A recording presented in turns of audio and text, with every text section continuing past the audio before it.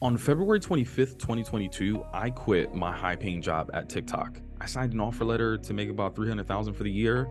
That included a signing bonus that was almost twice as more as my mom made in an entire year.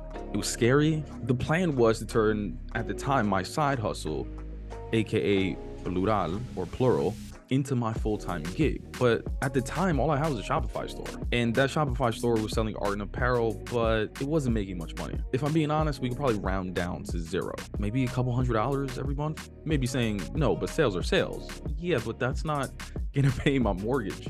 The podcast was growing, and I knew there was a way to monetize that, among other things, but I've been treating my side hustle like a hobby. I wasn't focusing on revenue because I didn't really need it. Again, I had this well-paying job, but I kept having this itch that I wanted to scratch, and this question kept coming up. Well, what if I dedicate more time to it? This thing is growing so quickly, but what if I do it more often? What if I do this, do that? And eventually I just said, fuck it. Let me go dedicate myself full time. Worst case scenario, if it doesn't work out, I'll go back to corporate. February 25th, 2022 was that day. And today's episode is going to talk about what I learned since then in this entrepreneurial journey and what's next for the business. This episode of the Quien Tú Eres podcast is sponsored by McDonald's. Since 1985, McDonald's has given over $33 million in scholarships. You can win one of 30 scholarships available and win a scholarship of up to $100,000. This year, McDonald's is giving away $500,000 in scholarships. Since 1985, HACER has helped aspiring Latino students achieve their dreams of going to college. But despite students' unwavering desire for progress, they still feel lost and powerless, making the need for support greater than ever. And that means it's time to hacer more. Students can apply to McDonald's HACER National Scholarship and go further like Katia in Chazareta. To apply to the McDonald's HACER National Scholarship, visit mcdonalds.com/hacer. That is HACER. Welcome to a brand new episode of the Quien Tú Eres podcast, brought to you by Plural. You already know it's your boy Pavel, bringing you another special episode. Typically, each week we have a new guest join us for a very candid conversation around the conflict that they have experienced between professionalism and authenticity. By showcasing this representation, the goal is that we can show our community and our audience that you don't have to fake it to be successful. You can be yourself and thrive at work. This week's episode is a little bit different because I'm sharing my experience over the previous year as I try to build this business and scale it into something sustainable, something that I can be proud of. Here's the first thing that I learned. Plural is a B2B company. It took me a while to figure it out because when I first launched the brand, I started selling art and apparel directly to consumers in what many people would call a direct-to-consumer business. Opened up an online shop and I communicated directly with my customers. Even the podcast, before monetizing it, I never thought the benefits that it would have to corporations and companies. I always thought I want to empower people to be their most authentic self, hence directly speaking to the individuals. But in the midst of building out this company, I started hearing words from people in conversations that really stood out to me. A friend approached me for my first paid speaking engagement, and they kept throwing out these words around like professional development. And they were like, your content is exactly what we're trying to teach our employees. And I was like, oh shit, I'm teaching people something? Here I thought I was simply inspiring, and now someone else is telling me I'm actually educating their employee base on a very important subject. I was like, oh shit, I'm not just selling art and apparel. I'm not just running a podcast. I'm not just sharing people's stories.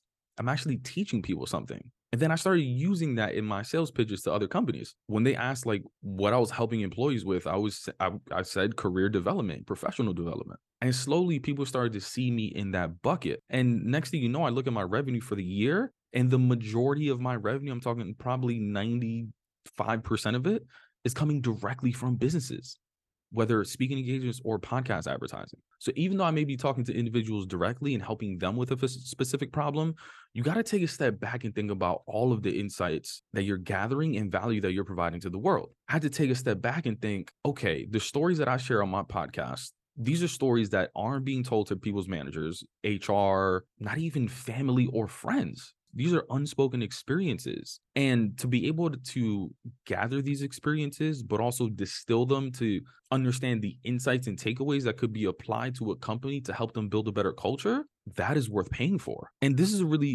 really important insight, especially as everyone starts creating podcasts, everyone starts creating content, and we start creating content for different reasons. But ultimately, you eventually want to stop and think about, like, what am I actually teaching people? And you'll find out that in most instances, there is an educational angle to it that you could potentially monetize. Number two, there is power in sharing our experiences publicly. As I said, I was getting booked for a bunch of different speaking engagements. In 2022, I did about 20 of them at some of your favorite companies, including Spotify, Google twice, Salesforce, and I'm already getting booked for 2023.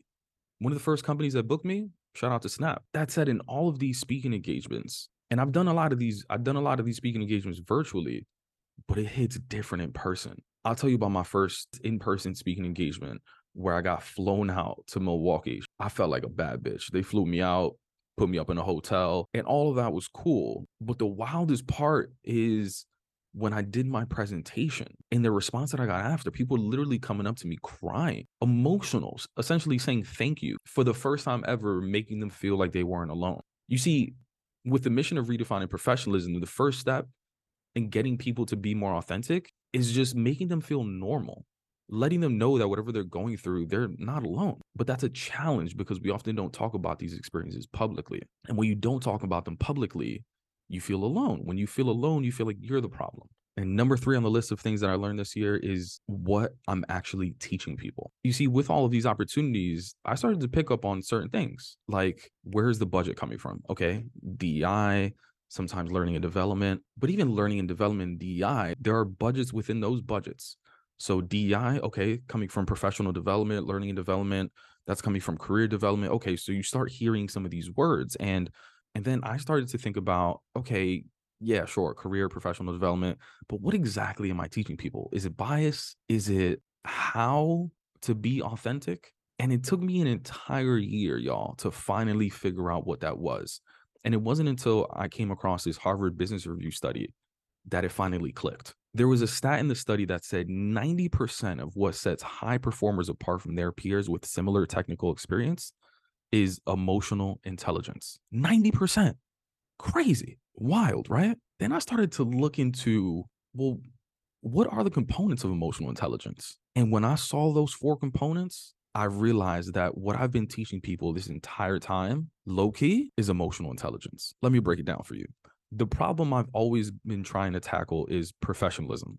There is data that shows 3 out of 4 Latinos at work suppress parts of their identities. And this is an active process that comes at an opportunity cost that doesn't allow us to do our best work. Well, how do you solve that? You solve that by empowering these individuals to be their most authentic self. Okay, easier said than done. How do you empower people to be themselves? And the answer is emotional intelligence. Let me break it down for you. The 4 components of emotional intelligence are self-awareness, social awareness, self-management, and relationship management. It's the conversation that we have in every podcast episode.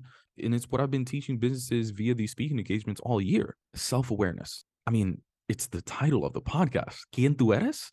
Who are you? In fact, it's one of the first questions I ask people in each episode. What does the word authenticity mean to you? It's such a simple question, but it requires a deep reflection. And what I found in doing 100 episodes is that authenticity is something that we don't really choose. It's something that is chosen for us. Let me explain. It's kind of like a love language. You see, one day I asked my mom, how did you love me growing up? And she instantly got a little upset. She was like, what do you mean? I took you on trips. I sent you to DR. I put food on the table, sent you to private school, all these kind of things. I'm like, all right, mom. Okay. I get it. Okay. Your love language is gift giving. Guess what my love language is? Quality time and physical touch. Mom was always working, so I spent most of my time with abuelo and abuela. Physical touch, my mom wasn't very hands-on that way. Essentially, our love language is what we didn't receive growing up. Authenticity is the same thing. In everyone's answer, it's essentially what they weren't allowed to be growing up. They were told that they shouldn't be or couldn't be. And our authenticity is us rebelling against that. That takes some deep reflection to figure out. All right, let's move on to the next component of emotional intelligence, social awareness. This takes reflection in not only ourselves, but also understanding maybe how others perceive us and also how we perceive others in society. Don't get it twisted. We need just as much bias training as anyone else. In fact, in the speaking engagements that I do, one of the slides that I always put up is a picture of the rapper Quavo, part of the infamous group The Migos, if you're not aware. And I asked the crowd a simple question: does he look unprofessional? Or is anything about his look unprofessional? And I point out the face tattoos, the dreads, the locks, the gold grill, so on and so on. And I've had Black women in the crowd tell me they would never hire someone that looks like him. You see, this idea of redefining professionalism doesn't just take self-awareness, but also social awareness when it comes to unlearning a lot of the biases that we've been taught around professionalism. Okay, let's move on to self-management. When you finally become confident enough to be your most authentic self, it's often met with resistance. And in order to manage those emotions, one of the best skills that I've learned is something that everyone should learn. It's how to label and qualify your emotions. Understanding when you feel energized, unsafe, scared, eager, unheard. I wish I had the tools and skills to tell my teammates that I felt unheard and undervalued before I raised my voice at them and eventually got labeled aggressive. But I've said that story enough on the podcast. I'll save it for another day. And then there's relationship management. It's not just about labeling and qualifying those emotions. How do you then build the confidence and the tools to communicate those emotions so that you don't ruin any relationships? And in fact, you build and strengthen relationships with those around you. Instead of isolating and not feeling comfortable communicating that, you can actually build, sustain, and even grow relationships that you didn't think exist. And this is both in the professional and personal setting, because there's a ton of romantic relationships that I think I could have saved if my emotional intelligence was at the place it was right now.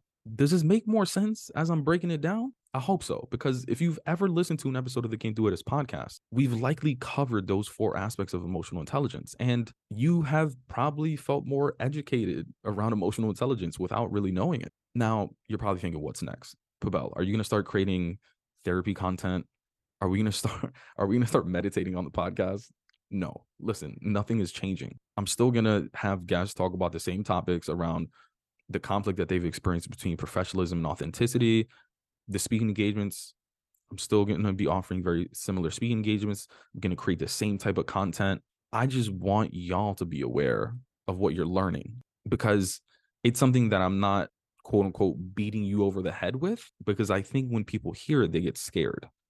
These topics around mental health and all of these things. But I want to let the people that are listening to this episode in on a little secret, that I am teaching you emotional intelligence, but I'm framing it through the conflict and the hatred that we often have for professionalism. I'm doing it to ultimately inspire us to be our most authentic self, because there's a benefit on 2 sides, to the individual and also the employer. When we feel comfortable and confident to be our most authentic self, we start doing our best work. For example, at Facebook, when I was faking it for my first year, I was pretty close to either getting fired or quitting. After stepping into my authenticity, I never received a performance review that was not exceeding expectations. And it's a consistent theme with everyone on the podcast. In 100 episodes, everyone has said the same thing. They do not do their best work until they are comfortable with their most authentic self. And when you have employers and individuals doing their best work, for businesses, organizations, companies, you want to talk about revenue, profits? This is what you want from your employees. That said, 2023, and thinking about what's next, I'm thinking about how to scale this impact. And there's a couple ways to do it. One, hire more people to do more speaking engagements at more companies. I think the better way is to scale through technology. And that's what we're going to do in 2023. We're going to be building technology to scale this impact of empowering our community to be their most authentic self, with the goal of ultimately redefining professionalism. We're building a team, and we're also going to be raising venture capital to be able to go faster and further on this mission. So be sure to follow wherever you're listening to this podcast and on social media at Plural. We're going to be sharing updates throughout the year on all the exciting things that we got going on, as well as a wait list for the technology that we're going to be building. So if you want to be the first to know about these updates, as well as the first to have access to some of this technology, be sure to follow and subscribe.